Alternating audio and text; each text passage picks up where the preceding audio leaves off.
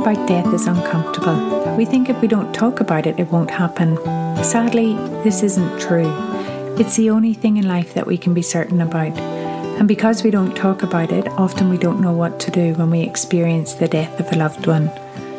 My name is Fiona Garvin and this is Deadly Serious Conversations. I'll be talking to a range of people who will share their knowledge and experience so we can learn how to make dying part of living.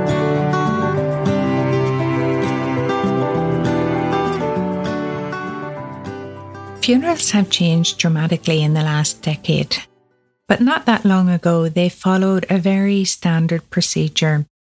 Often mourners were black, most funerals were burials, and religion played a big part, and there are very few personal touches. In this episode of the podcast, I have a wonderful chat with Stan Cummings, who is almost 94 years young. Stan dedicated his working life to working in the funeral industry. People like Stan paved the way for those of us who work in the industry now, and I really enjoyed hearing his stories. We have so much to learn from history, but it is also fascinating to see how things have changed. This conversation was a lovely reminder to me of how important it is to capture and preserve the thoughts and memories of our older generations, and how recording stories leaves a legacy of living history for future generations. And I'd like to thank Stan for sharing his stories with me. I hope you enjoy this chat. So Stan, how old were you when you first got into it? When I started in the industry? Yeah. I said 1950 I started, so what would I be, 21? Wow, 21. And how did you get into it? Myself and my brother were both grocers. We worked about 6 years in the grocery, and I was behind the counter and all that sort of stuff. And then I got an opportunity of driving trucks for them, so I did that. And where they kept their trucks wasn't far down from Ellison's. And one of the chaps who worked with me, he left and went down to Ellison's. And he said he was getting big money. He was getting £20 a week. So he want a job. So I went down there. It was only a few doors down the street. And that's where how I started. I stayed there 38 years. Yeah. And did you even know what a funeral director was then? At the time, vaguely. Yeah. And so only 21 or 22. So what was it like when you did you see your first dead body when you started working? Yeah, I don't know that it worried much, but the thing that was obvious at the time, there was very little refrigeration. So you knew when you walked past the mortuary door where you were, That's it, but good life. And so did they have a shop, almost like a shop? They had a chapel in Victoria Street, and there was behind the chapel, it was an old residence on the side, and behind that was a laneway. Over the laneway, they had another property where they kept all their cars. They would have had 6 or 8 cars there. And like all the funeral directors at the time, they manufactured their own coffins. And we had a factory there. They would have employed about 8 coffin makers, I would think. That was in the factory section. And then you come through, and then they had a section where they did their French polishing, and they employed a French polisher who did all that. Then downstairs, they had a trimming room, and that's what I took over, the trimming. So that was the whole lot. It was a pretty big place, really. And I think most of the big funeral directors had similar sort of establishment. I know Herbert King up the road, they had their own factory and they had their own garage and all that sort of thing. Yes. And I had Joseph Ellison's in Brunswick was the same. I don't know about much of the others, but they all went out along that pattern, And what other things, Stan, that they used to do that we don't do now? They would have done a lot of embalming back in those days. Well, there was, but it didn't sort of start off as embalming. And there were no, I don't know about other companies, but they didn't have any refrigeration. Yeah. They had big air conditioners in the mortuary, and that was supposed to do the job, but it got something that was offensive. Of course, it was offensive and couldn't do much about it. And of course, the refrigeration got better, and they had big rooms that were refrigerated, which they didn't have before, And so back in those days, it's a bit different to now where we've got mobile phones and computers and all of those things. So someone died, how would they tell the funeral director? Well, usually by phone, but I know at Richmond sometimes someone would knock on the door in the middle of the night, and the manager put his head out the window up top and say, "I'll be down in a minute," I think probably more people died at home then because we seem to be out doing removals from private properties all the time. It's just common. Did you have to be on call and things like that, Stan? Well, that was one of the reasons they had the factory, because had the staff. So the more staff, then, you could have 1 week in 6. But when I started, all the factory coffin makers, they didn't want to do standby rosters to do it, but I did most of it, While I was single and had time, and it was all money and that, And I think Kim told me a great story about you would go to the movies and your name yeah, that was awful because all the people other people watching it all knew me, so when my name come up, I always got a cheer. Go get him. If you needed to go and you were needed for work, your name would come up on the movie screen. On the screen. Well, I come up with both ice skaters and I played ice hockey. So I always had skating, and they used to call down there if I got a job, and you take off, get back. Yeah. That's it. It's a big, big job, isn't it? Well, I think our listeners were about 130 years old, so it was an old company and a good one. Probably plenty of others around like them, but they were good. And did you have a uniform, Stan? No, we didn't have yet. You had to provide your own. Oh, okay. Yeah, and I might have to go back on that, because when I started, we had a frock coat, and I had a photo. I would have loved to have shown you the photo, but I got nowhere. We went to black coat and it went down just short of the floor, horrible. They all wore them. Probably the top hats as well? No, I didn't wear a hat. No, the conductors always wore the hat, the bowler hat or similar, because they wore the striped trousers and a cap for a while, like a taxi driver's cap. I think they must have gone out. Oh, yeah, I think you put them on to keep your hair in shape, I think, yeah. But they didn't last very long. And back in those days, I've seen pictures where if a funeral went past, often cars would stop or people would stand out on the street. Oh, that's right.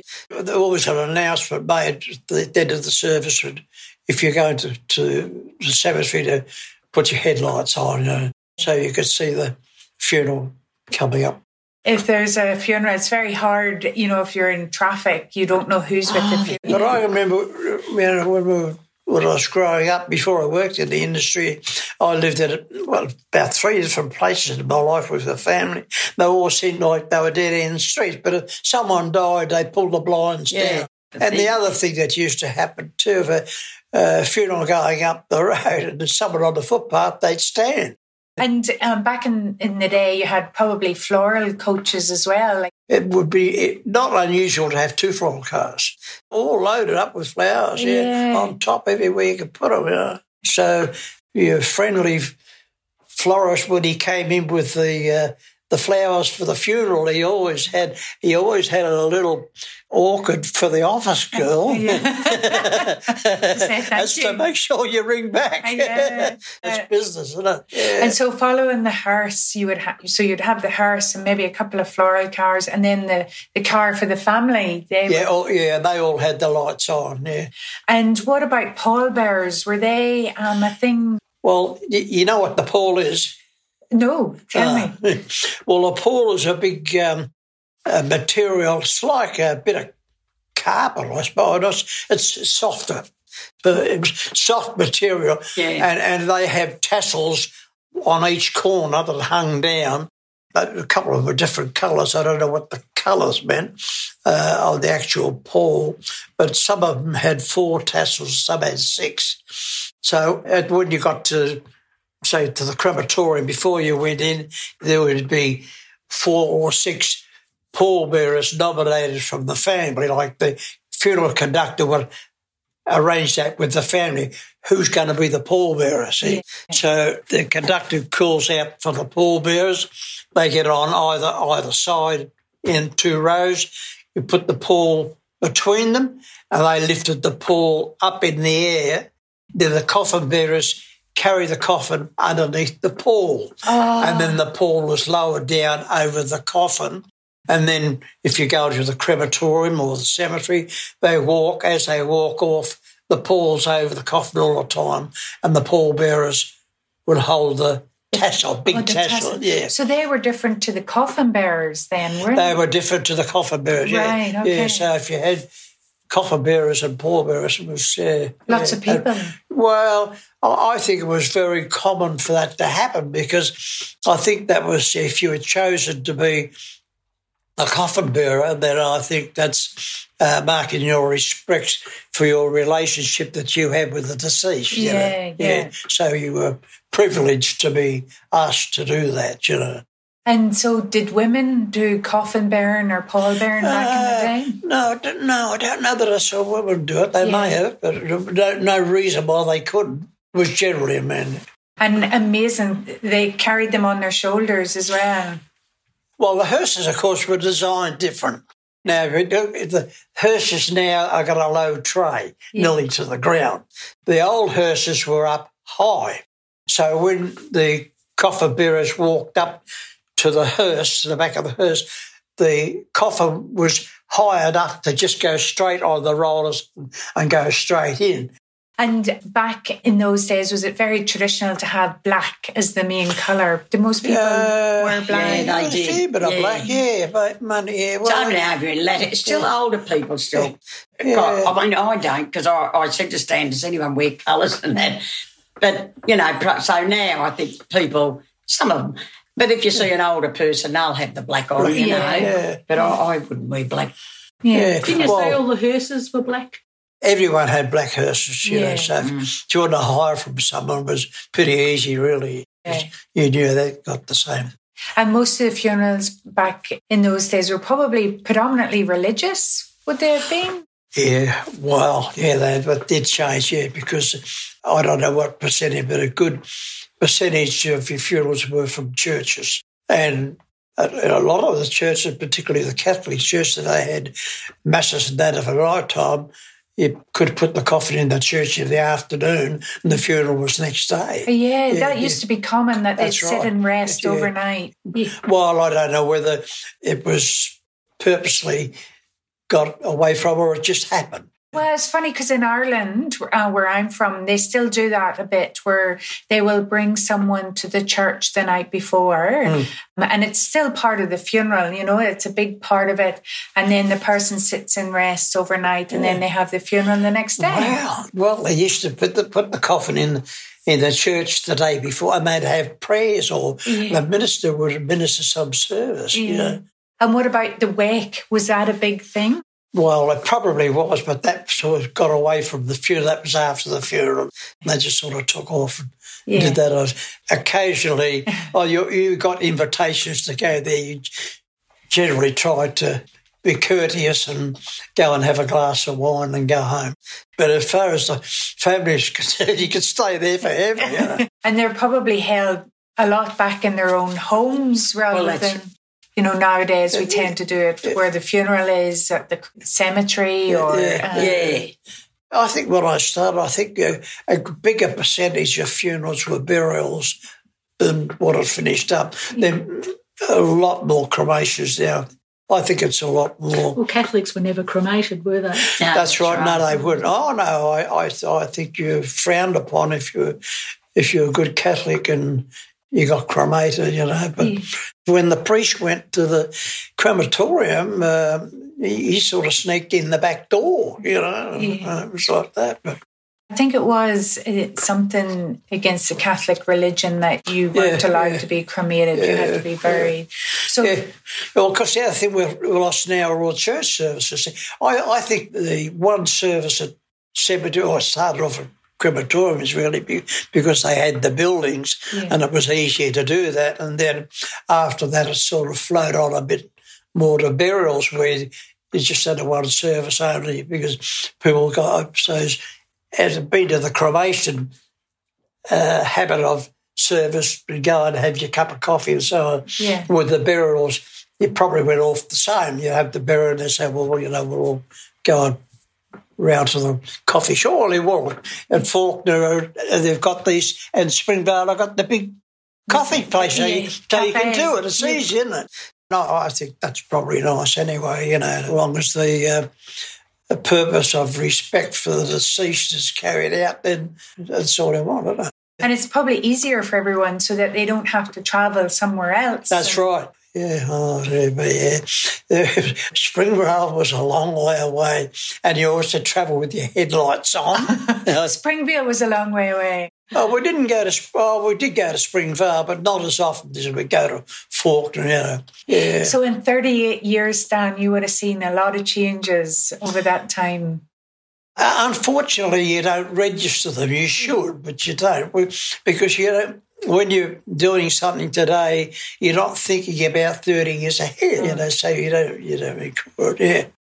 But, when I started, as I say, that most of the funeral establishments had their own factory and their own staff, and that's where it all came from. And all at that time there were no. If you had it arrive at the Faulkner, that would be rare, very rare. The funeral was always from the chapel out the front, or from the church, or from the house, and a lot of them for houses. Really, so people stayed at home. Yeah. Well, I had occasions where the person dies at home and you take the coffin to the house and put the deceased in it and go in with all your candelabra, if they were Catholic, and set it all up with the candles and leave the spare candles for when they run out. And so they would have someone at home for a few days before the funeral. Yeah, a couple of days, maybe, probably at the most, but I think I've seen it was pretty hard, really, because a lot of those places where you're putting the coffin in the house, you had to tip the coffin up on its foot to get through the doorway. Because the doors are so small. But it was accepted. Yeah. That's what you did. And you had ties in the coffins to tie the body so it didn't move around, And so, Stan, do you have any funny stories or memories from your time working? So we embalmed this body for the other funeral director, and the body was taken back to the house, and the coffin was taken there by the other funeral director. And I might have this, you'd have to work this out, but I think they had to put the body into the coffin themselves. They wanted to do that. But what they wanted to do, they wanted to keep the body. Yeah, so they put logs of wood in the coffin, and they had to put the body into another room. So then they had the funeral, and the funeral went to Box Hill, actually, and they had a funeral service with the coffin with the logs of wood in it. And about 10 years later, the neighbours next door were complaining about this body in their neighbour's house. So it was all revolved. And I saw the body. I went down to Coroner's Court. We were invited down there because we were involved in the embalming, and the body was quite good, actually. Wow. Yeah, so the family wanted to keep the body at home. Yeah, well, what they did wasn't in what we thought was going to happen, but that's what they intended. They reckoned that their grief was such that they couldn't part with their mother, so they wanted to keep it. Right. So they took the body and put it into another room, put some logs of wood in the coffin, and they had a funeral, went to Box Hill, and was buried with the logs of wood. Carmel was saying long hours. Oh, they were long hours. He was gone. It was 7 o'clock every morning. Weekends, and weekends. Yeah, but probably when I started, you just if you work during the night, you just front up at 8 o'clock in the morning and start again. But I think they got regulations to stop that. I would think that if you work so many hours during the night now, then You you'd get be some entitled time to off. so much time off. You know, Dad used which to do a lot of funerals for an Antiochian Orthodox priest, and he'd ring them at 12 o'clock at night. Someone died, and Dad used to go out 12 o'clock at night. in the middle of the night, he'd ring me up, and I'd go and pick him up. And he was a nice bloke. He was Email Father Email, yeah.